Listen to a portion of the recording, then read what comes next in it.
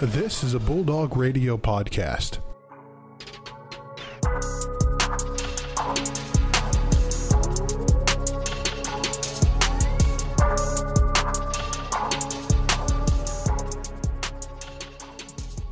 What's up, everybody? Brandon Worth here in the Most Valuable Sports Podcast. Across from me, that's Joe Nagy, and we have a great show for you today here in the lovely month of January. Because guess what, Joe?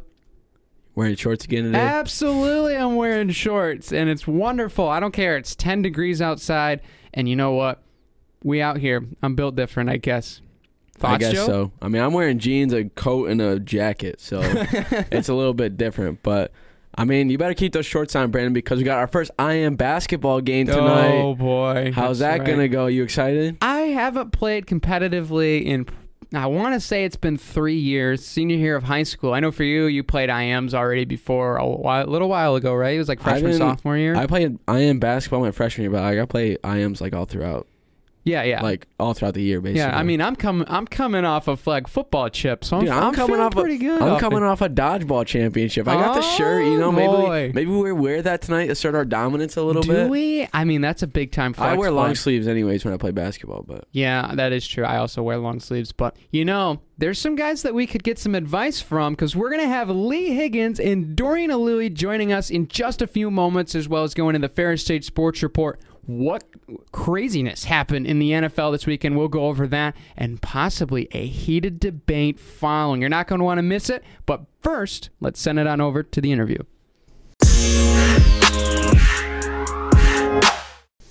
Joining us in the studio now is Lee Higgins and Dorian Aluyi, members of the Ferris State basketball team. Fellas, thank you so much for coming on the show. Appreciate no problem. Yep. So, Dorian, first question for you. You started your collegiate career at Minot State in North Dakota. What was that process like with the transfer portal, but also getting used to a program and then leaving it after a couple of years and then basically restarting that process all over again? It was kind of tough, but I know what I wanted to do here at Ferris, and I wanted to win, so I was willing to do whatever pretty much. I kind of had that conversation with myself before I decided to enter transfer portal. I knew I was going to have to come here and prove myself all over again, like you said. But I told myself it was worth it to come to a winning program like Ferris, and definitely has been worth it. So for sure. Yeah, now Lee, for you as well. I mean, you came in as transfer right from Concordia St. Paul. So what was that process like for you? Like, were you just like, I'm looking for a program to come out and win a ring, and then you just found yourself at Ferris State, or what was that process like? It was actually kind of tough, actually, because I actually have a son back in Minnesota. So really? It was a tough process. But again, I wanted to win. You know what I'm saying? I've never really been around a winning program. So this was kind of the go-to school for that. So I was like, oh, yeah, I'm all on board, especially when I met the staff and the players and stuff. So it was kind of easier after that. But it was definitely a tough process at first. And so this question for both of you guys. The team has had a great start so far, like you said, wanting to be able to be coming to a winning program. 9-0 in the GLIAC. It's a great first half, and now going to the second half now with kind of meeting everybody a second time.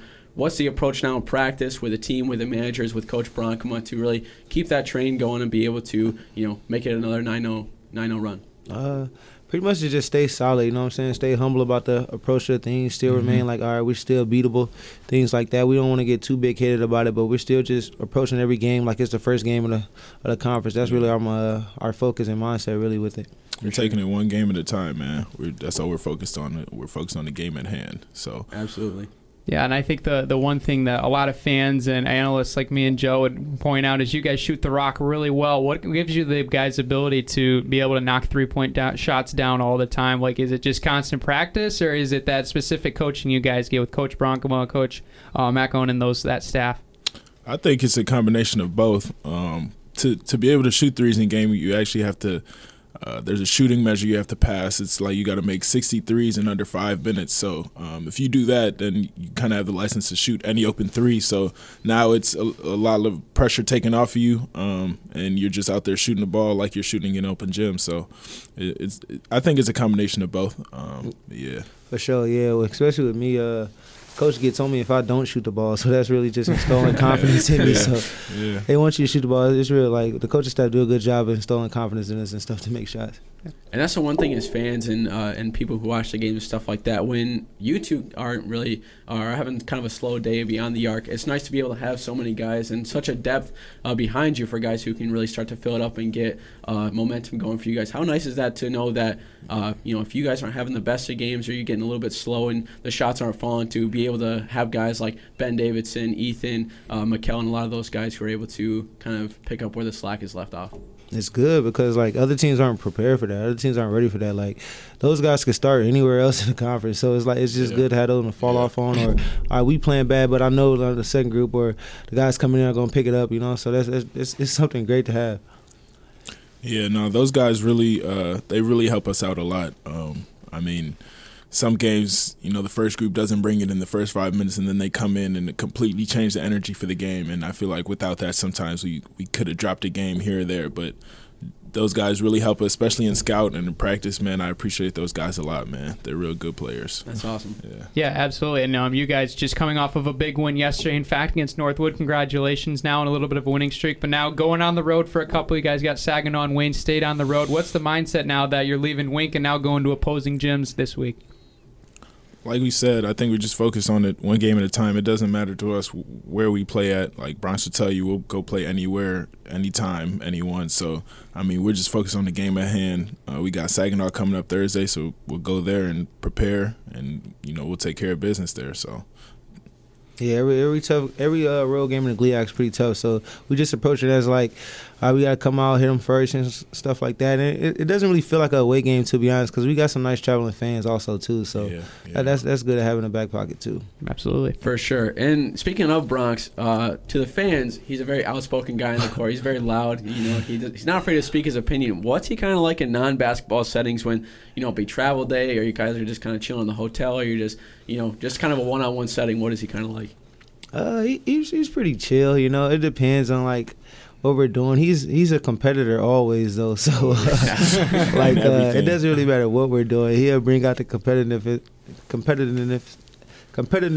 Yeah, competitiveness. I got competitiveness in him. So it's pretty cool to be around. He's not like that all the time, but he definitely bring it out every now and then. For sure. Yeah. Bronx is a character, man, but he's definitely a cool guy off the court. But on the court, you don't want to mess with him in winning. For sure. That's kind of one thing me and Brandon have been able to talk about is you definitely don't want to get on his bad side when it comes courtside. Yes. Yeah, absolutely. And you guys have other great coaching staff like Ramon, and then you guys also have like Josh as well. Like, how big are those guys as well, being able to assist and be able to bring you guys a lot of the stuff on the floor as well, and being able to interact with those guys? Man, those guys are big, man, because especially in game, like we said, Bronx is focused on the game and what's going on the court. So when we come off the court or we have questions or frustrated, we can talk to those guys, and they'll tell us what we need to hear or pretty much what we need to hear, and then we'll go back out there and do what we got to do. So having those guys on our bench is special.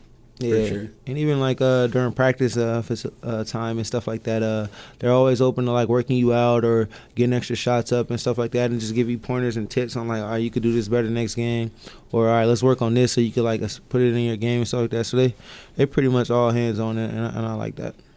For sure. And me and Brandon are pretty good friends with Isaac Culp. He's a manager on the team.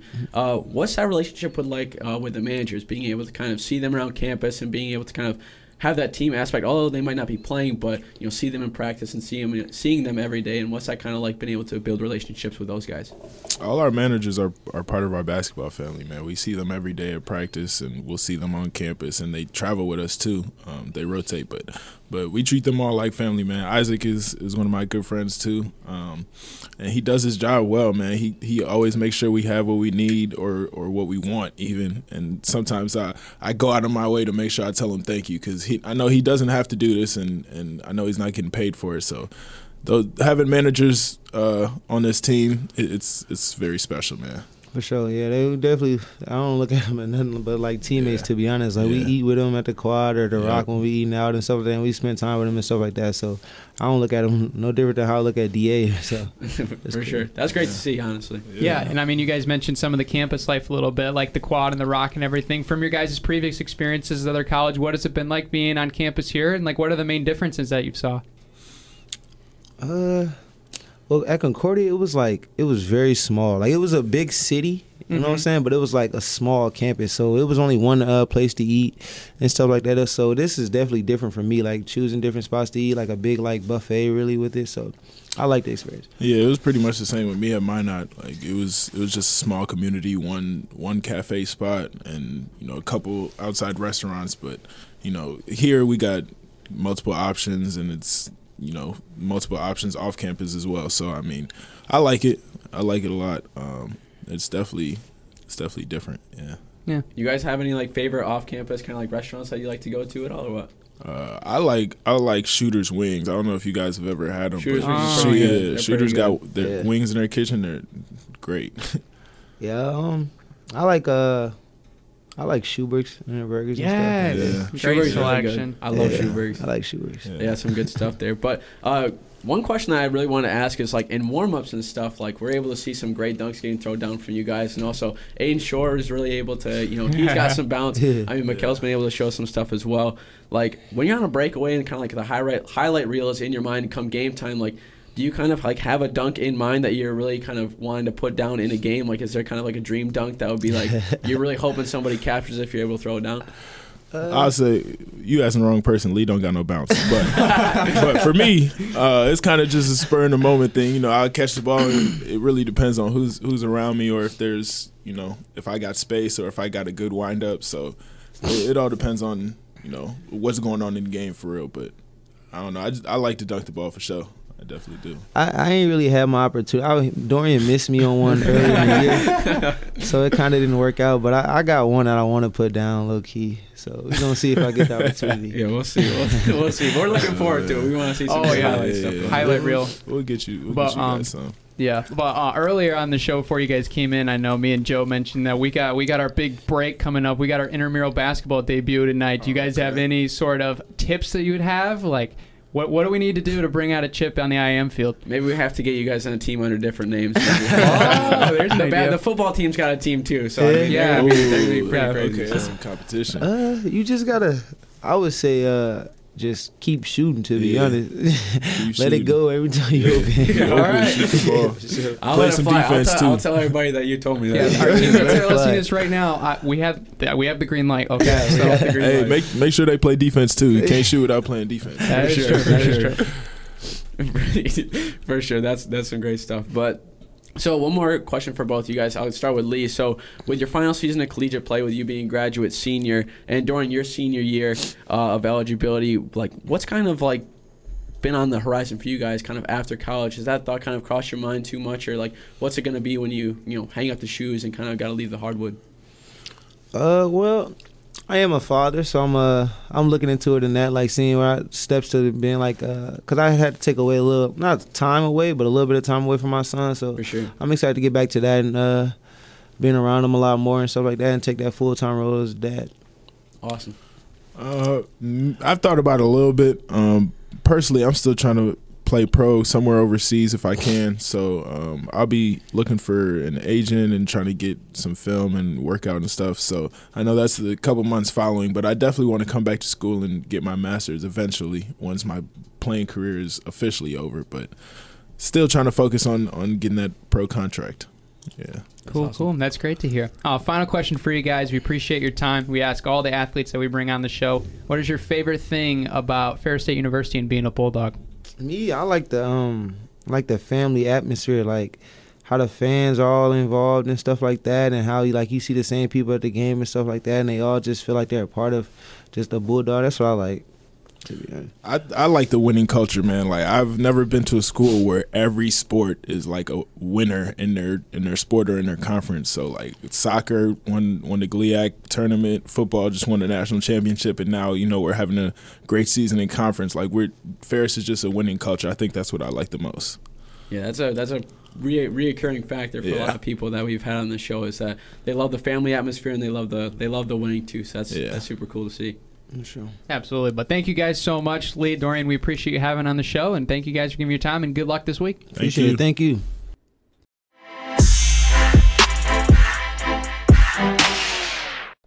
big thanks to Dorian and Lee taking time out of their busy schedules. We really appreciate them coming out, especially after they just had a big game against Northwood last night, and they're going to be kicking off a little bit of a road stand upcoming this weekend. But to get into that Northwood game, Brandon, 101-78 win. What a win about that, too, because when I checked it earlier on, it was...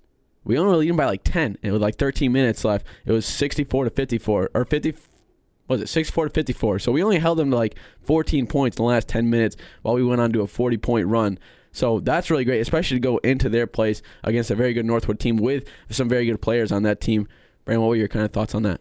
Yeah, I mean, I agree. I was checking this game, and it was close certainly on. I noticed that we were only up, I think, by 6 at halftime. Yeah. And I was just like, oh, okay, Northwood's bringing it a little bit. And it was on the road, so obviously that can be a big factor when you go to other places and trying to take on a team that's got all the momentum in the world, it seemed like. But yeah, I mean, we started off a little slower, and I mean, not necessarily like as far as scoring wise, but I mean, we definitely got the scoring going down the stretch, like you just mentioned in the last minutes of the game there. I mean, especially since I believe, if I'm remembering the same point you are, it was 64-54.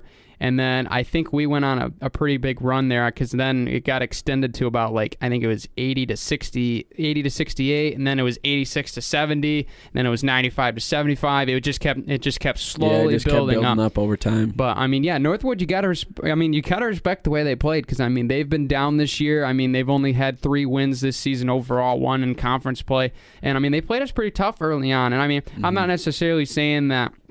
I mean, they're just an extraordinary team at home or anything, but I mean, we started off a little slow. I think that's fair to say, but I mean, we ended up getting up in the end, got the W, making it 2 in a row now as we now go into the little back half of the road stretch we got coming up. But I mean, shot the ball pretty well. I mean, 50% from the floor, 47 from 3. I mean, that's been our MO, shoot the lights out. We were able to get some rebounds in this game, which is good to see. Maybe keep the turnovers down. I know that's been what Bronx has been really preaching, is taking care of the basketball. But I mean, when this team is functioning in the full array of plays that we have set up, just to get guys open and open looks off of out of bounds plays, off of sets, and even just setting up good isolation matchups. I mean, this team really just lights it up, and it's really fun to watch. Yeah, for sure. I mean, you got guys like Walt Kelzer, who's kind of keeping on that streak of the averaging 20 points a game with 25. I mean, Lee was 16. He gets in double digits. Dorian with 9, so he's almost there, but he was still forcing the paint as well with the rebounds and stuff like that. I mean, it's great to see all these guys kind of culminate together, and not only to mention that, but when we have our three-point shooting going, we're almost unstoppable. That's when we really start going. And the best part about that is we have guys like Dorian and Lee who can fill it up, but I mean, you give it to Walt, you give it to Mikkel, you give it to Ethan Erickson, Jimmy Scholler can make it, Ben Davidson can make it. That's 8-9 guys who can really on a dime or on a switch fill up the basketball from the arc, and that's going to be a big thing for when we come into the later part of this season. And I think the big thing too that you can kind of attest our ability to kind of really set it up in the second half is we've played 17 games so far. Northwood, I mean, they played 13, so that 4-game difference is a huge thing, especially when we've played teams already like Grand Valley and UMD and these good teams that are ranked in D2, and I don't think Northwood really has had too much to see, especially since a lot of their games, and especially in the league, have gotten canceled due to COVID. So that's kind of a big thing too. That's been nice, is we haven't really had many cancellations. We've had one against Davenport, right? Oh yeah, but that wasn't from our side. That was from theirs. But that was like postponed. So that's the one good thing, is like we're able to play every game that's scheduled. We're not really having too many breaks. And I think when these teams that we're going to be seeing later that have played 4 or 5 games less than us, that are coming off a week break because of COVID, that's going to be a big thing. And that's going to be really valuable, I think, when we get to tournament time and later on the season. Yeah, I think one thing when you look at this team, and I mean, especially speaking from the game previously, Lake State as well, where we won 95-80 last Thursday that we talked about in the previous show. I mean, Lake State brought it, that's for sure. But the depth on this team, I think, goes without saying, because I mean, this team really has so many vital pieces. I mean, you've got the starting crew, obviously, that are going to have the most eyes on them for sure. But I mean, we almost had all of our starters in double figures that game. Really, the only exception was Jimmy, who we know, of course, is a pass-first kind of guy. Yeah. And you need 7 though. That's like I mean, he was close. I mean, he had the 5 assists and everything, but I mean, you had Ben Davidson, 13 off the bench. Michael Bingham has been a spark ever since he's come into the lineup. I mean, he had 11 in this game. I think he was perfect from the field. I mean, and then you got guys like Ethan Erickson, you got Reese Hazleton and Bass Grizulis that can give you great minutes as well. I mean, there's just so many vital pieces on the bench as well that come in. Because, I mean, especially in that Lake State game, I mean, there was some times where they were just kind of slumped, and then boom, Ben comes in and gets a big bucket, or Michael comes in and hits a big three, and then the momentum just switches on its head. So, I mean, the depth on this team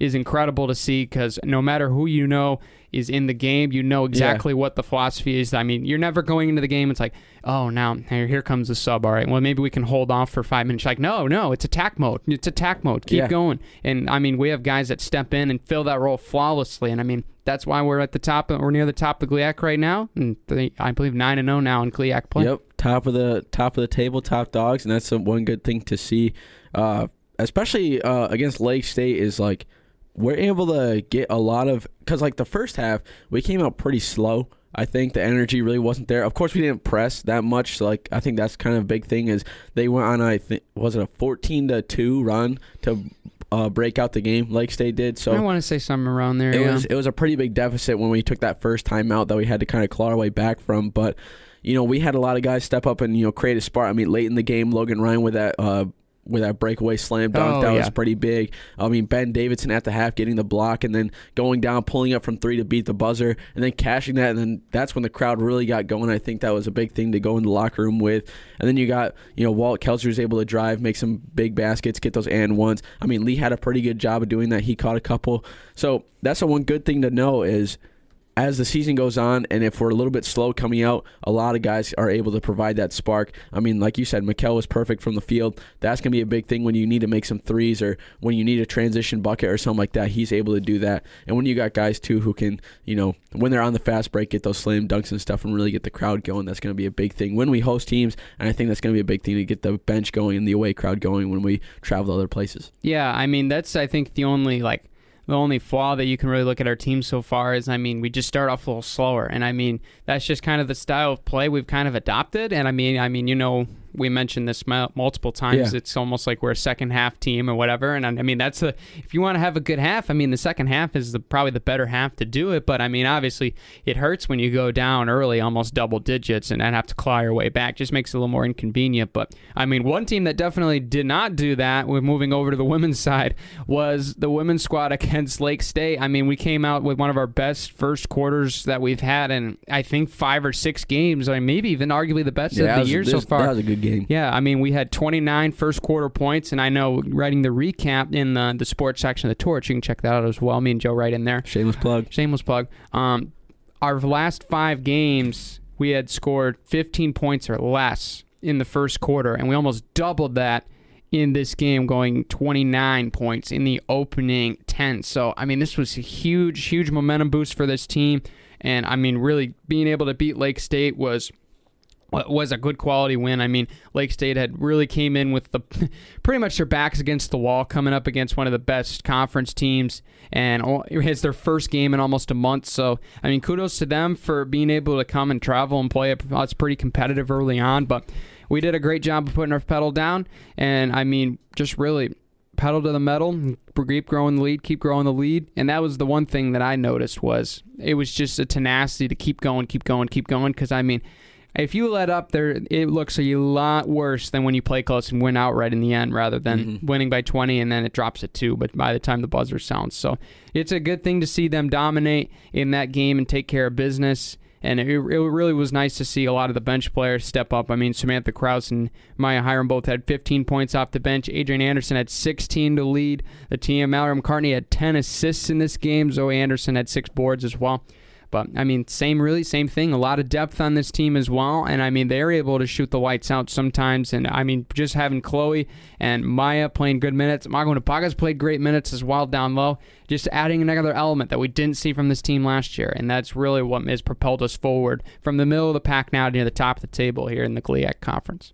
Yeah, for sure. And that's the one good thing, too. I mean, obviously when we played Northwood last night, it was a little bit of a different story, but I'm pretty sure Northwood is near the top of the GLIAC, and they're a little bit better. And especially go into their place, it's a little bit tougher. And I think the difference, especially because Northwood, I think, is only 2 spots behind us in the GLIAC, and Lake Superior State was near the bottom. So I think to go from that difference, yeah, I mean, when we put a 50 spot on Lake Superior State, you definitely want to continue that momentum, and you'll have a lot of momentum going for it when everybody's playing well. But just to see the disparity of talent on those two teams is kind of tough when you go into it. But we only lost by a little bit. It was still a really good game, and we played pretty well. It's just that when you lose by 5, it's a tough one, especially coming off a 50-point win. But it sucks because that starts off a away stand that's going to be a tough one, especially with Saginaw Valley coming up when they have Zaricki, who's a really good scorer, and then when you have to close out the week Wayne State, who I think is near the bottom of the table as well, but still you want to be able to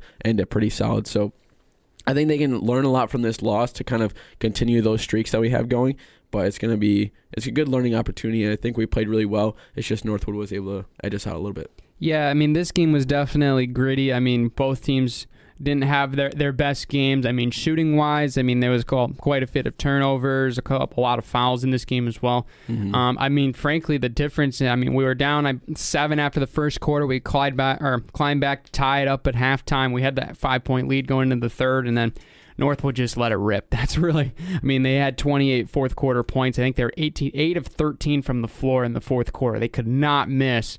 And I mean, I wish I would have been able to watch this game and see exactly what happened there. But I mean, they must have got some open looks, and they just knocked them down, and they just really took care of business down the stretch. That one was tough. I mean, Northwood is a great team. That would have been a huge win for us. I mean, they're 11-6 overall in the season. We're 13-5 now. So I mean, they're a very good quality team, and I mean that would have been a huge win. But I mean, this is kind of the nice moment now where we're turning the corner. Now we get to play these teams a second time. So we're going to be able to play Northwood again later in the season and be able to get them at home this time, which will be huge, especially to get a comeback victory, little revenge win on the season going into GLIAC Conference Championships and then eventually potentially going into the regional round of NCAAs in March. So, I mean, definitely looking at this game, you'd hope for a different outcome. I mean, we played them pretty tough, played them pretty gritty, and I mean, ultimately the home team just won out. So it's unfortunate, but definitely some great performances. Adrian Anderson had 16 points. Zoe Anderson had 11 with 6 boards. Clay Adoni had 7 rebounds with 11 points. Caden Blanchard was 4 of 9 from 3. She had 12 points in this game, as well as 7 boards. Not as much bench scoring in this game, but I mean, the way that it just was filling out, I mean, it was just such an aggressive game. I know Maya Hiram got into foul trouble a little bit. Zoe Anderson, Adrian Anderson both got into foul trouble a little bit. So made it a lot tougher to rotate some players in, especially the way the game flow was. Mm-hmm. But I mean, at the end of the day, we're going to see them twice, and hopefully, I mean, we're going to be ready the second time because this one's going to sting a little bit. It's going to be at home, too, so that's going to be a good thing. Absolutely. Now, I mean, on the road stretch for both teams, 2 big games coming up this week, Joe. GLIAC scoreboard. Oh, for sure. So it's happening Thursday. Lake Superior State is going to be taking on Wayne State. Northwood is going to try to get the streak going against Michigan Tech. Parkside is going to be playing against Grand Valley State, so probably Grand Valley is going to get the W. But upset alert might be on the watch out for Parkside. Purdue Northwest is going to be taking on Davenport. That one's going to be pretty solid. 2 teams who are lower in the GLIAC standings, but they're going to be fighting for a spot for later on in the playoffs. And then we're going to be taking on Saginaw Valley State later on. And it's basically the same thing for the men's side, except Davenport and Grand Valley are going to be playing today, January 25, 2022, for a makeup game.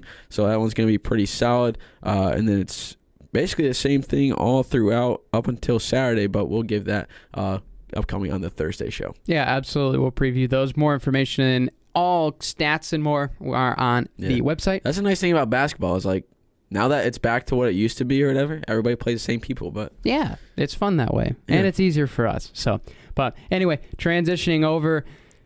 Oh boy, we did it! Grab the brooms. Oh my gracious. Grab the brooms, push the bus, whatever you want to say it. I'm so We happy. got the sweep. We got our first sweep of the season. Let's go against Bemidji too. That's the best part about it. Men's hockey coming in hot, going into Bemidji, Minnesota. Standing tall, Noah Giersberg being the goalie that he is. What a dog. He gets 2 wins after having a pretty rough rough go of it the first time that he showed up in a Dogs uniform, but nonetheless able to bounce back, get a great job, get goaltender of the week for the CCHA. Ergang gets rookie of the week for the CCHA, so that's a great thing to see. Brandon, it's a great day to be a Bulldog. It is. I'm so happy. I was elated when I checked the Saturday score and I saw it was 5-0 because you know what that told me, Joe? We were ready for the second game. That's right, dude. That's right. We never are, but we got it this time, dude. Oh, my gosh. So good. This is, I hope everyone's, like, grasping the emotion. Like, we've been waiting for this so long, and it finally came about. And on the road, nonetheless. I'll tell you what, another thing that, but, I mean, the 2 goals did come in the third period. So we did kind of stay true to that, giving up some goals in the third period.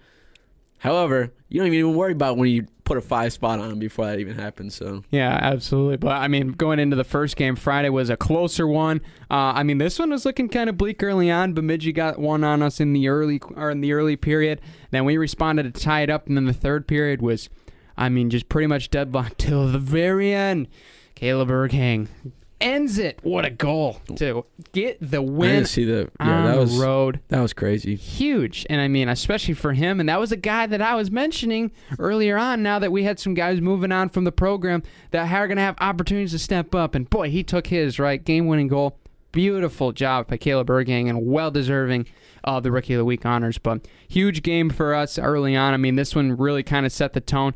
We did a really good job of like limiting the penalties, I would say. I mean, we only had 3 infractions. We did have one later that kind of set us back in the third period. And then, I mean, in the early part of the third period as well. But, I mean, the biggest thing I saw was like, we didn't shoot very much, but boy, we put the quality in over this weekend. We only had 21 shots overall in the Friday contest, including only 4 in the third period. But I mean, Ergang's was just money, and I mean, that's all it takes sometimes. It's now like we're flipping the script. We like the quality over the quantity now, sure. And now it's working. But I mean, we got to see that in Saturday. How wonderful is that? Getting up 5-0 at one point. Yeah, he did give up 2 goals in the third period, but like we said, it doesn't matter when you score 5. That's true. In the first 2 periods. So it was wonderful. Getting the sweep, get the brooms out. I mean, our social media team had fun with this one. Yeah. And I mean, really. I mean, they get the bus stuck earlier on the way up there. It was when they were like basically the first time that they started to go, because I was talking to some hockey players and they went up through Wisconsin, or like up through the UP to Wisconsin, but they got stuck in a parking lot, had to push that out with basically everybody helping, which was funny. And then they come in.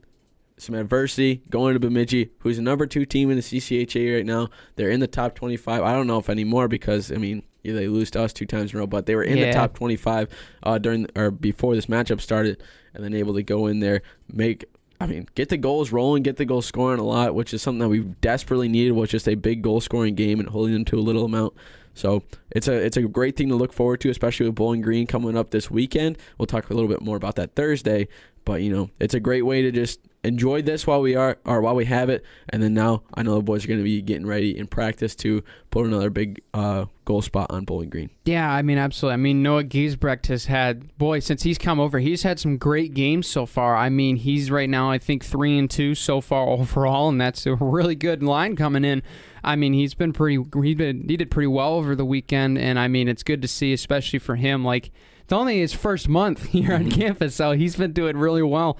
And I mean, he had 33 saves on 35 shots in the second game as well. So I mean, right now this team's rolling. I mean, we're killing it. See what I did there on the penalty kill. But yeah, sorry, that was really bad. But you know what I mean. We're doing great on the penalty kill. We're putting quality on our shots. We're getting quality looks. And I mean, I will admit there was a couple of goals, and if you watch the highlights, you could probably be like, okay, that was maybe a little bit lucky. Like, especially the one that was, like, deflected off of the Bemidji player into the net. Yeah, I think it was the second goal. But, hey, it still counts, baby. So yeah, it's on the scoreboard regardless. Yeah, it's on the scoreboard. So, but, I mean, the plays off the face-off were spectacular. I mean, the Marshall Moyes one in the second period was flawless, just a perfect spot. And then Nordicha's goal between the legs of the goaltender. In that angle, pure filth. Oh, my goodness. what a good win for this team. Congrats to hockey with the sweep. For sure. Well needed, especially going into this weekend. Cole Norris is back. He's coming to town. Bowling Green State going to be this weekend at home. Going to be a fun one. Friday night, 7:07. Saturday night, 6:07. Ooh, it's going to be fun. We put 6 on them earlier I guess it was last year, but earlier this year at their place and almost got them the second time around. They barely beat us the second time, but keep the ball rolling. This is a momentum swing. It's now or never. We want home ice in the CCHA. Go time. Gas pedal. Let's do it. For sure. And some other scores from around the CCHA. Not too many teams in action over the weekend. St. Thomas did play Minnesota State on Thursday. They lost 5-1. That was at St. Thomas. So not the greatest performance by them, but I mean, what are you going to do when it's the number 1 ranked team in the nation? Yeah, wasn't that an outdoor game too? Yeah, it was. That was pretty cool. Hockey weekend in Minnesota, so that was really cool to see. That was on Thursday though, and then Saturday was hockey weekend in Minnesota because that was in Mankato, and Minnesota State kept the reputation and put another 7 spot on them, 7-1. So the Tommies could not take on the Mavericks there. And then Lake Superior State just had a quick little exhibition game for the weekend against the U.S. National Teams Development Program for the U18. 5-1, which kind of is like the usual story whenever a CCHA team plays them because they're usually able to play pretty well. I mean, last time we played them, I think we put 6-1 on them, but that was like 2 years ago. But something like that. Yeah. And then obviously we beat Bemidji 2-1 the first time, and then 5-2 the second time. So sweep in Bemidji, Minnesota, and we got some pretty good games upcoming. But like I said, we'll go over that Thursday, and we'll look at the schedule then. Yeah, it's going to be fun. I mean, you can check out more online as well. We need to bust out the dog pound this weekend. We need to do it. This team's got some wins for you. Now they want you to come and keep it rolling for them at home. So be there, be square. Tickets are on sale now at the website, and there might be some giveaways going on. I don't know. We haven't heard word yet if there's a flash sale or not, but if not, make sure you follow the Ferris hockey pages in case there are. But anyway, moving over now into the tennis team was in an exhibition, the women's team against Western Michigan. Outcome similar to the men's side, so didn't quite get the best games going. But I mean, playing a D1 team like we said last year, it's a very similar start, and I mean, I like the idea that they're starting big. They're going up against big teams early on, seeing what they got, and then they can start tuning it in for some of the conference games that are a little bit more matched. So it's going to be fun to see how they do. I mean, overall, I mean, it's not fun to lose. I get that. But, I mean, if you're going to lose, I mean, an exhibition is definitely more one you'd rather lose, I would say, and rather than an actual, conference game. So going to be interesting. Looking forward to see how this team progresses as they look for a second ring in a row. Yes, sir. Going to be fun. But it is. Anyway, finishing out the Ferris State Sports Report on the track, the gang was in Saginaw at the Doug Hansen Open. A little bit of a smaller team. There's a little bit of a COVID protocol situation on the team, but everybody that competed there did very well. Ray Lee won the 60 meters. Congrats, Lay, with a 7.02. He was so close to breaking 7. I was really hoping he would. He also got third place in the 200-meter dash. Dakota Simpson was 11th.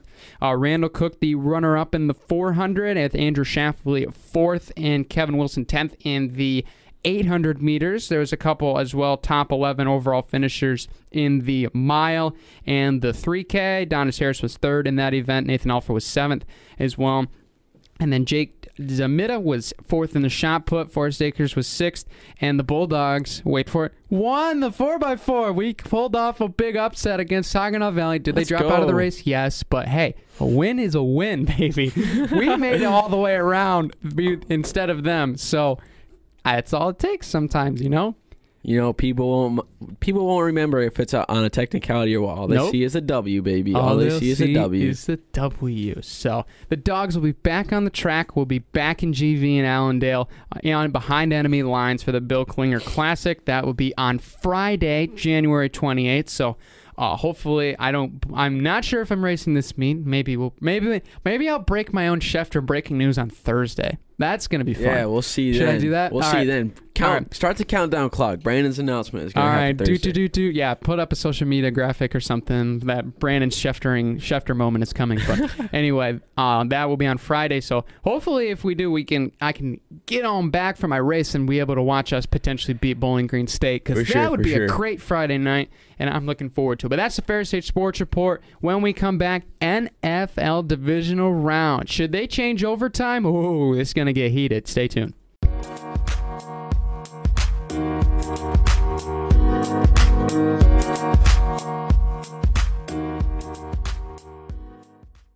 Crazy weekend in NFL divisional rounds. Not NFL, because that's not what it's pronounced. Crazy weekend in NFL divisional rounds. Bengals, Titans, 49ers, Packers, Rams, Buccaneers, and Bills, Chiefs. All great games to watch. All great games. It was honestly crazy. So we'll start off with the Bengals-Titans game. What a game that was. Joe Shiesty, he's ice cold. Evan McPherson, he's ice cold too. They started off the weekend on Saturday with a great game. It was a little bit low scoring, 16-9, so that was a little bit different. I thought it was going to be a little bit higher, but the Titans couldn't really rely on Derrick Henry as much as they wanted to. Ryan Tannehill was a little bit less than ideal. He had a good throw. I think it was like second quarter, third quarter, one of those two. He did have a couple pretty good showings, but the Bengals and Joe Burrow just can't be stopped. Man, 19-6, Brandon. What a game that was. What a game. What a weekend, first of all. I mean, I couldn't have pictured any better of four divisional games. There was not a game that, I was not, on the edge of my seat at the end. No, and that's exactly what the playoffs should be like. This is what it should be like. This is a commercial-free football. That's what we want. I wish, dude. But should we have a red zone for NFL playoffs, and we do them at the same time? Could you imagine all these games happening at the exact same time? I feel like that'd just be too much. That'd be too much. I would not. I would just have to all right, get me out of here. I'd have to reset every 20 seconds. Yeah, they would just be absolutely insane. There's a field. There's another field goal. We threw an intercept. It'd just be absolute chaos. But just a thought from mine. Anyway, this game, Bengals and Titans. I picked this one wrong, and it was strictly because I actually trusted Ryan Tannehill. My bad. That was a bad idea, I guess. So guess who chose right? You did choose right, Sean. I give kudos. Chose right. But I think this game, when you looked at it, the Titans defense played very good, especially up front. That was one thing I was really looking forward to seeing how this team did. He got sacked 10 times. Yeah, it was 9 or 10 times they sacked Joe Burrow. But he playoff game is not great. That's the one thing that I'm kind of worried about for this upcoming game that they have. But yeah, they stayed true. Joe played like a veteran, not Nagy, Burrow, of course. You could be an NFL QB though. No, I could not. But yeah, Ryan Tannehill, 66.7 passer rating. He threw 3 picks, and they were all in bad places too. The first one to start the game, just flip the momentum completely to the opposite side. That's a great way to start a football game. And then they do it in the red zone. They throw an interception in the red zone in their first drive of the third quarter to potentially answer the Bengals. And then they do it on the last throw of the game. You can't do that. Oh, you can't do that, Ryan. You can't force that throw. Because you got to know that when you're throwing in double coverage, you got to plan that ball's going to get tipped. You just have to at that scenario. And is it that much worth it? Because at that time, then, you're going to have to get your team up quick to get that next snap off.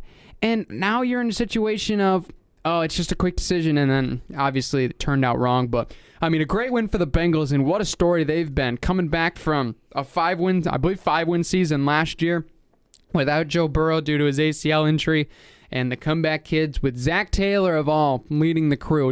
Weren't some people calling for him to be fired? Yeah, those people probably aren't too happy right now. And Zach Taylor's laughing at him, and it's hilarious. Big win for the Bengals. I'm excited for this because now this shows NFL teams that, you know what? It doesn't matter what you did last year. You can do anything the next year. This is good for the NFL. Yeah, for sure. That's the one good thing about it, too. This was just a crazy game to see. I love how it just ended on... Did you see McPherson before he kicked a field goal? Yeah. What he said, he's like, looks like we're going to the championship, boys. Yep. The amount of confidence that you have to go into that, especially at that level, from a rookie, from a guy who's drafted in the 5th round, to be able to just go up and be like, yeah, I got this. Don't even worry about it, guys. We're going to be going to the divisional championship, which is crazy. And that's the one thing, too, is like when in the interview or whatever, too, when Joe Burrow was like getting interviewed, and the confidence he had in McPherson, too, was just really great to see. But I think the amount of chemistry that team has is something that can really put them past for the Chiefs and stuff like that. But it's going to be tough because, like we were talking about, that front seven for them on the offensive line, that's going to be the deciding factor. Because Joe Burrow might be able to scramble out, and he'll be able to find Jamar Chase and get some pretty good throws in there, and then toss it to Mixon when need be. But it's going to be come down to if he gets sacked more than double digits in a championship game for an offensive line, that's not going to be looking too great for them. So we'll see how that goes. Yeah, I mean, definitely looking at like the Bengals secondary, I'll be honest, I overlooked them. I really did. I mean, they played fantastic in this game. That was one of the question marks that I had going in if I was going to pick the Bengals is how was their secondary play, and they obviously played really well. 3 interceptions. I mean, Logan Wilson had 6 tackles and a pick. I mean, he was fantastic in that game. Regardless of what the Titans did, the front seven, I mean, Cincinnati did a great job too, but I mean, overall, I think I would agree with you in the fact that, I mean, Derrick Henry, 20 touches in his first game back was not necessarily a recipe for success. I mean, he only had, I think, 3.1 yards per carry. That's a good average running back stat, but Derrick Henry's not an average back. He's arguably the best running back to any NFL. Some even would say he's the best, but I mean, I think we should have saw a little bit of Deontay Foreman personally in this game. I mean, he only had a couple of runs, but boy, some of them were just explosive. I wanted to see him get the football more and not try to throw downfield Ryan Tannehill. I'm just going to keep my cool. It's fine. Bengals are moving on to face a team that we will discuss later. Anyway, second game on Saturday, San Francisco 49ers. Moving on. What a game that was, Holy honestly. smokes. Was not expecting that in the slightest. 13-10. Was it this game that I said was going to be a little bit lower scoring? I think you might have. I think I said it was like 28 to I'm not telling you to bet on my picks, but when you bet on my picks, that's all I'm saying. You know how I said that last week? I will say this. I'm pretty sure I got it wrong because I said Green Bay, right? Yeah, you said Green Bay. So there's that. But I said it's going to be low scoring anyways, so that's going to be tough. I don't know if San Francisco is going to be doing too well in the next round or in this game upcoming this weekend because they're just – I don't think Jimmy G is like the best quarterback to have for them right now because he definitely has shown his flaws. I mean, he did have an interception. He only had 130 yards as well and 0 TDs, so it was basically all on the defense was the reason that they won the game there. But regardless, they're going to the championship round after, losing in the Super Bowl a few years ago, not having the greatest season following, but they're able to be back. And I know a lot of 49ers fans are going to be excited for this one. I know we got Wes, who's probably just having a super great time. One of our bosses is looking forward to this. But, Green Bay, they kind of held true. They choked in the playoffs. Aaron Rodgers is probably going to be out of here for this upcoming season. Ooh. Detroit bound, who knows? But what? I'm just kidding. But this was a game I think where it was just like I didn't think Aaron Rodgers played his best. I think he probably did that on purpose because he knew he was going to be out of here anyways. He did have 225 yards, but against a San Francisco team in Green Bay and you don't have a passing touchdown and you are there's a lot of times where he underthrew and overthrew a lot of throws. Of course it was in the snow, but you can make the argument that Aaron Rodgers was playing a little bit less than what he's able to because he's used to this snow and used to playing in these conditions. And he did not play his best. And, yeah, you can say, like, guys don't play their best or guys have some off days. It just happened that it was in this divisional round. But I think with everything going on, he just didn't want to be in Green Bay anymore. I think you can kind of attest that to maybe he was trying to put some more icing on the cake and just wanted to get out of there even sooner. Well, he was boycotting the Super Bowl, right? It's pretty easy when you're not there. So, I'm just saying. I was asked the question yesterday from a family member, who do you think won this game, the San Francisco defense or the or did the San Francisco defense win this game or did the Green Bay offense lose this game? And I think it was definitely a combination of both. I personally said that it was San Francisco's defense because the way that they were able to pressure Rodgers and disguise coverages was fantastic because there was a lot of times that they forced Rodgers to throw the ball away or have to make a tight throw that was nearly impossible. But you can't say that. I mean, Green Bay underperformed in this game offensively for sure. I mean, Aaron Rodgers is now 0-4 against the 49ers in the playoffs. the first quarterback to lose 4 starts against one team in NFL history. And the Packers at home, even though, how many years do we say when Green Bay's at home, they're almost guaranteed a victory? They have 7 losses at home in the last 20 years. That's the most in the National Football League. They've lost at Lambeau 7 times in the postseason. Yes. Wow. But it seems like every year, right? Rodgers at Lambeau with that crew. Oh, you can't beat them. Yeah, it's like it's a guaranteed win. That's just what the you always narrative. think. It's incredible. But San Francisco's defense played pretty solid as I was hoping in this game. I definitely was lower scored than I think both of us really expected. But Deebo Samuel really changed the season for this team. And his resiliency in this game, I think he had 10 carries, 39 yards, 3 catches, 44 yards. He was a difference maker, playing through injury, giving his guys the momentum and just that pure motivation to keep playing. He was playing through injury all night, but still they ended up getting it done. Elijah Mitchell was great. Kittle was back to himself. It's been a while since he's had those type of numbers, I think 63 yards receiving. But Aaron Jones did pretty well. Devontae Adams did pretty well. But other than that, Joe, not much else in the receiving end. So yeah, not really. Unless that changes, we could be potentially looking at a Devontae Adams and Aaron Rodgers-less Green Bay Packers. That's going to be rough for them. That might be a less than 500 season. But it's Jordan Love's season, so everything's going to be okay. That's true. They drafted him for a reason. They love the guy, but we'll see how that goes. Yeah. What is it? I heard this ridiculous stat. Like 30, 35 years, the Green Bay has had Hall of Fame caliber quarterbacks in Brett Favre and Aaron Rodgers. How many Super Bowls do they have with them? 3. 2. 2. Wow. That's a tough pill to swallow. They're a regular season powerhouse, I'll tell you that much. That is true. But playoffs time? They just can't do anything. Not great, but that was an exciting game. And they now will be facing off against the Tampa Bay oh, no, it's not. The Rams. Matthew Stafford. The Rams. Los Angeles Rams are moving on. Oh, my gracious. What a football game. I will say this. I'm glad my choice is wrong. Because I bet on Tom Brady because Tom Brady in the playoffs at home is like basically Aaron Rodgers at Lambeau? No. It's like it's better than that. It's better than that. He's unbeatable at home. But the thing is when I saw that, or when I knew that Matt Stafford was going to be resilient, and I knew that he was going to lead the team to a very competitive game, and I was rooting for them the whole time, and I wanted them to win. But just statistically, you don't bet against Tom Brady in the playoffs with the people around him that he has. However, Rams 30-27. Once again, kicker comes in to save it. I was a little bit worried because they were up by a lot in the first half. But then again, Tom Brady 28-3. You can just always say that anytime he's down at halftime. It's 27-3. 27-3, regardless. But it doesn't matter how big of a lead you have against Tom Brady. You always got to play well for it. And the Rams did. They played really well. And it was reminiscent of the 2013 playoffs against the Dallas Cowboys when Matt Stafford's like, clock it. And he was having all those voice cracks and stuff like that. But it's great to see that he's able to go to the championship round. Against the 49ers, I think they'll have a lot better of a time with that because I don't think Jimmy Garoppolo is going to be able to, get away from both Aaron Donald and Von Miller and then have Jalen Ramsey lock up their best receivers. So it's going to be a good game for that too. But, Matt Stafford played pretty solid. 2 TDs, 366 yards, 28 for 38, only missing 10 throws. And then Tom Brady, he played pretty solid as well. But I think it's just that interception that was the big thing that took the wind out of their sails. He was only 30 for 54. So when you're throwing 54 times in a game, it's kind of tough. He did have over 300 yards, but, it was all Leonard Fournette. And when he came back, I knew that was going to be a problem for him.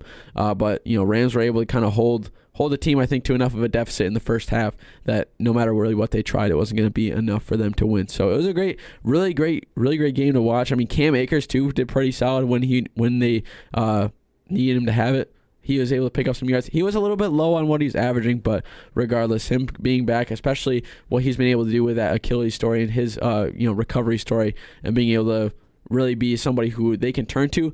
Like I said, only averaged 2 yards a carry, so it wasn't super great, but, when you need those 2 yards on a 3rd and 2 or a 4th and 2 when you need it, who's the guy you're going to give it to? So it was great to see. And Cooper Kupp played well too. So Cooper Kupp is amazing. Best dynasty draft pick ever by yours truly.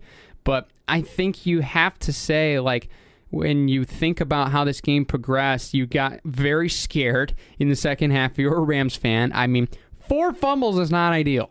in a playoff game when you're leading. Not great. All the momentum was back to the Bucs, but Matt Stafford did his thing, and it was great to see. I know Dan Orlovsky is loving it on ESPN this morning, wearing his wingman jacket all over the place for him, and I appreciate that, but I want to tone it down just a little bit there, Buckaroo. It's only one game. We don't know what he's going to do yet. They could get beat by the Niners a third time. Is it likely? No, but you never know at this point because your boy is also 0-4 in his picks this week. But I don't care because it was too good of a football game to watch, and I even care more that it was more fun than how my picks were. But I'm sorry if you bet on my picks. I guess I jinxed that. But the Rams won this game on the defensive side, on the front four. That's how they won this game. Pressures on Tom were huge. I think they counted 17 pressures. That's like the most Brady's ever had against him. Like, it's got to be up there, I would say. I wonder what the stat line says on that. He also got his first ever unsportsmanlike conduct foul against him of his career. He did. He was that frustrated. The Rams flustered him up front. Von Miller was a big part of that. Boy, that was a great trade, wasn't it? I think he had 9, if I remember. Yeah, he had 9 of the 9 pressures on Tom Brady.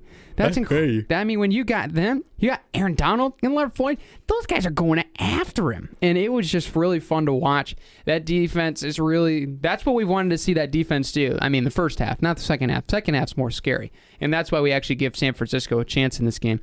But at the end of the day, Matt Stafford, I think, finally got himself proven as, you know what?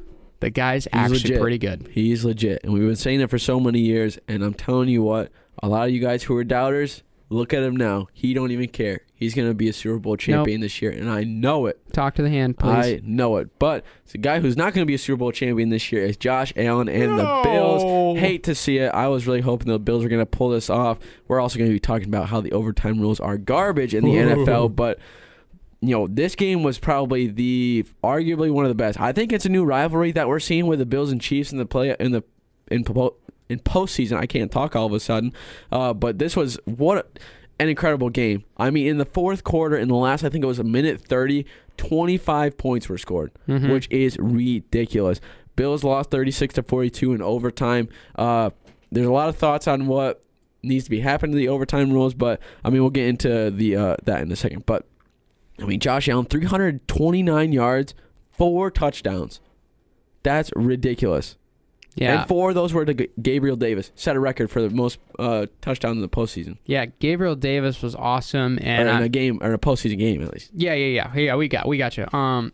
There definitely was like, wow, why did Gabriel Davis had such a big game and not like Stephon Diggs? And that was because they were literally spying Stephon Diggs the whole entire game. Oh, yeah, safety spy all the time.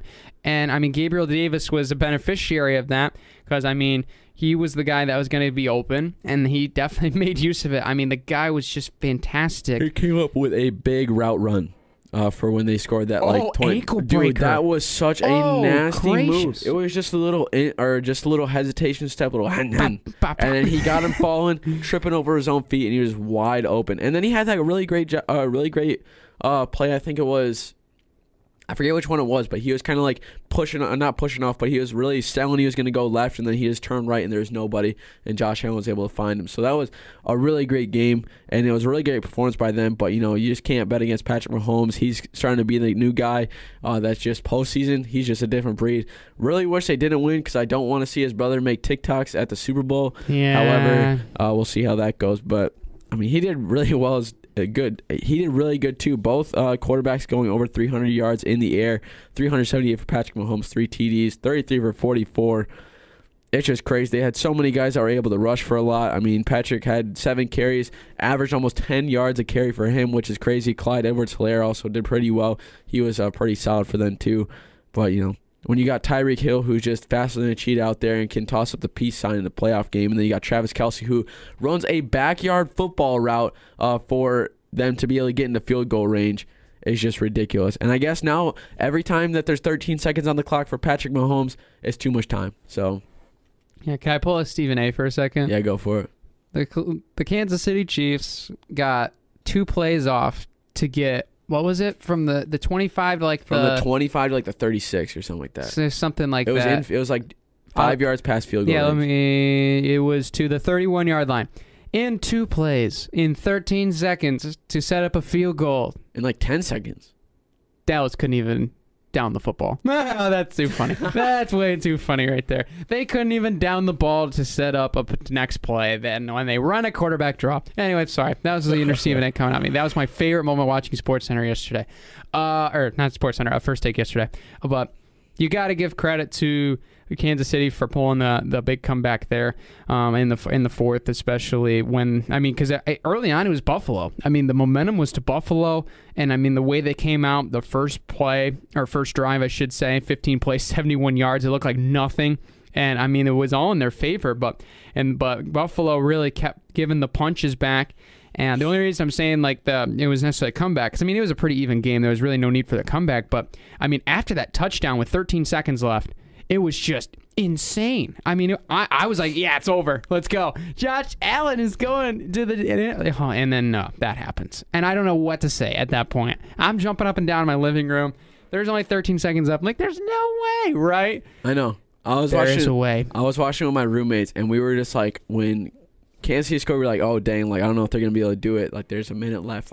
Yeah, they got all their timeouts and stuff like that. We were just kind of critiquing what they were doing. And then when Gabriel Davis got that touchdown, we were just going crazy. We were jumping up and down. We're like, oh my gosh. But then he just goes down and then ties the game. And then if you want to hop into this overtime rule or this overtime structure, however they do it, stupidest thing ever. What? Stupidest. You think it's not okay? You're winning off the coin toss. Yeah, you can make the point that the Bills should have made a defensive stop, but yes. You can't just have one. If it's overtime, you can't just have one team's offense just take over. When both offenses have been doing super great. Josh Allen did everything right. He did everything he needed to do in that game, and he still lost. I don't know. It's annoying because people will make that argument, and you probably will too, Brandon, that the Bills should have made a defensive stop, but it's go to college rules. I don't care if it's a game that goes to 80-84 or something like that, or if it's a LSU Texas A&M from a couple years ago where it went to 9 overtimes and it was 100 70s. in the 70s. That's what people want to see in playoff football. That's what they want to see. Yeah, the game might last till 1 a.m., but then it's it's playoffs. It's the best teams. And why would you not give the best teams a chance to actually play well and be able to make it so that way they don't lose off a technicality, basically? They lost off That's the only time Tails failed, because he called Tails and they didn't get it, and that's just so stupid. I don't know. I always get annoyed about it because I think you should have equal opportunity to score on that, because I think if you would have had that, it would have been definitely offensive shootout, and both you could have made the argument that if the Bills got a chance to go for it, then it would have been the same thing, that Kansas City's defense should have made a stop. But I don't know. I'm annoyed by it because I think they should definitely change it. You had a great idea before, Brandon, if you want to toss in what they should do for the overtime, because I really like that too. But I don't know. It's just such a stupid thing because it leads to a lot of just wasted opportunities to see some great playoff games, and especially just some great games in general in the regular season. But they shouldn't make it so that way it's college rules rather than NFL, because this is the stupidest overtime format of all of sports, and I'm going to stand by that. Yeah, I based off of what I've seen, I'm not totally sold on just getting rid of the way overtime works right now, and I'm not opposed to having it changed. I mean, obviously, it would be a much better viewership, as Joe just pointed out, just seeing both these teams slug it out. I don't like the full idea of just copying the college rules, just because it's NFL, it's not college football type of thing. But I mean, based off of the numbers. And I was looking at the statistics on this, and I think it was Ian Rappaport that said it, that when they looked back into history on, because this idea of the current overtime rules over the last 163 games, that the team that's won the coin toss has only won 52% of the time. And over time, you're like, okay, it makes sense. But the way that the game has changed as far with the offensive juggernaut is really almost of what it seems to be as of now. I mean, we're looking at higher scoring averages day by day when it comes to this league. I mean, it's very, very obvious that over the last 10 playoff games, it's come down to a similar scenario to this. The hot team ends up winning the toss and then wins it because they're 10-1.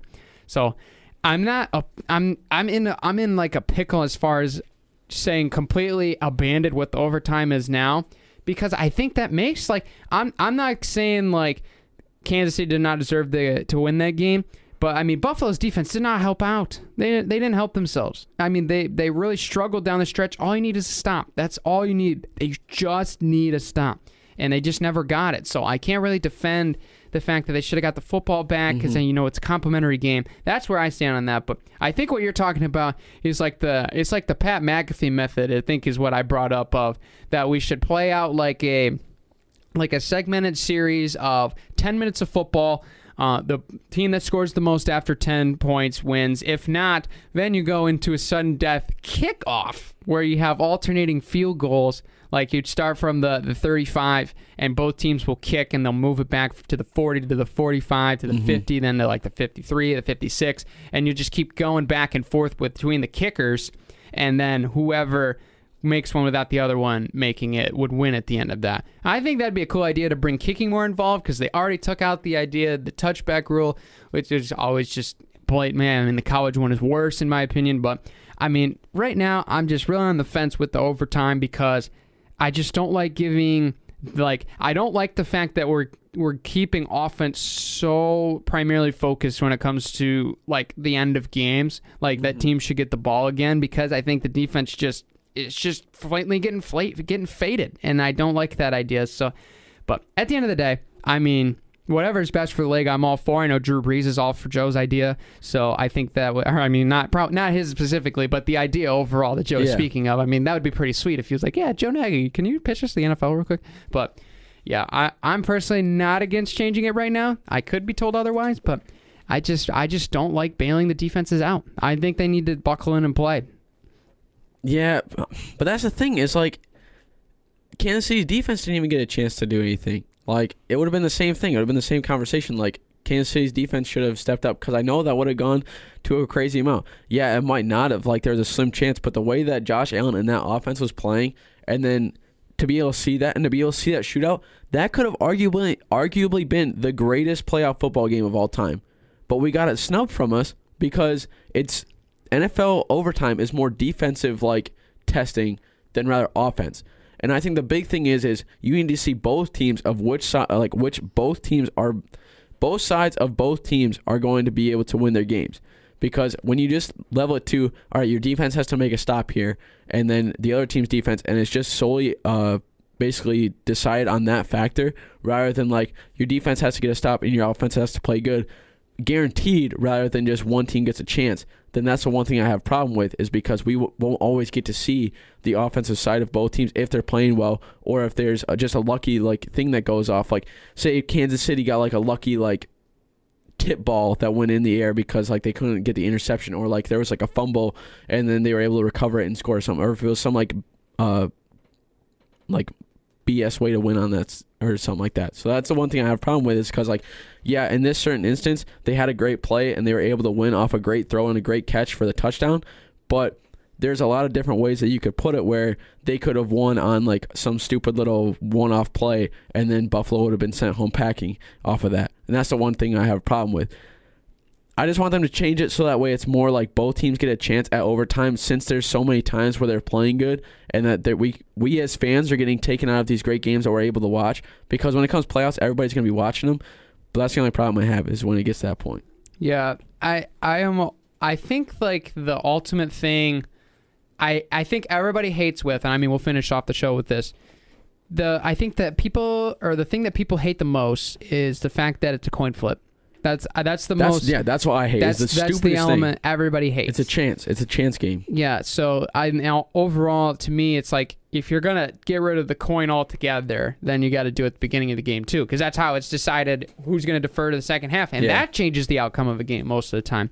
So I think just the idea of the coin flip deciding who gets the football is one of the primary reasons why everybody's angry. Because if it was like, oh yeah, the away team gets it first, and then Buffalo gets it, and then they win, and it's like, oh yeah, what is this? Like, why does the away team automatically get it first or whatever? We should do a coin flip. And then it's like, oh, okay, now it's just really just a tough situation. But everybody's mad about the coin flip, and I can understand that. So, I mean, there's some people. I'm sure if we like put up a poll, I'm sure more people are apt to have the overtime rules change, and I'm fine with that. I'm just saying we just don't, let's stop pushing the league to where it's more offensively based, because that's what primary basis on what this is made about, is we need to see both offenses first based off of this. So I'm all for the idea of giving both teams the football back, but I am all for the idea of not changing it so we can actually see defenses play it out and see how it goes. But it'll be interesting. But, we got it out of the way. We did. So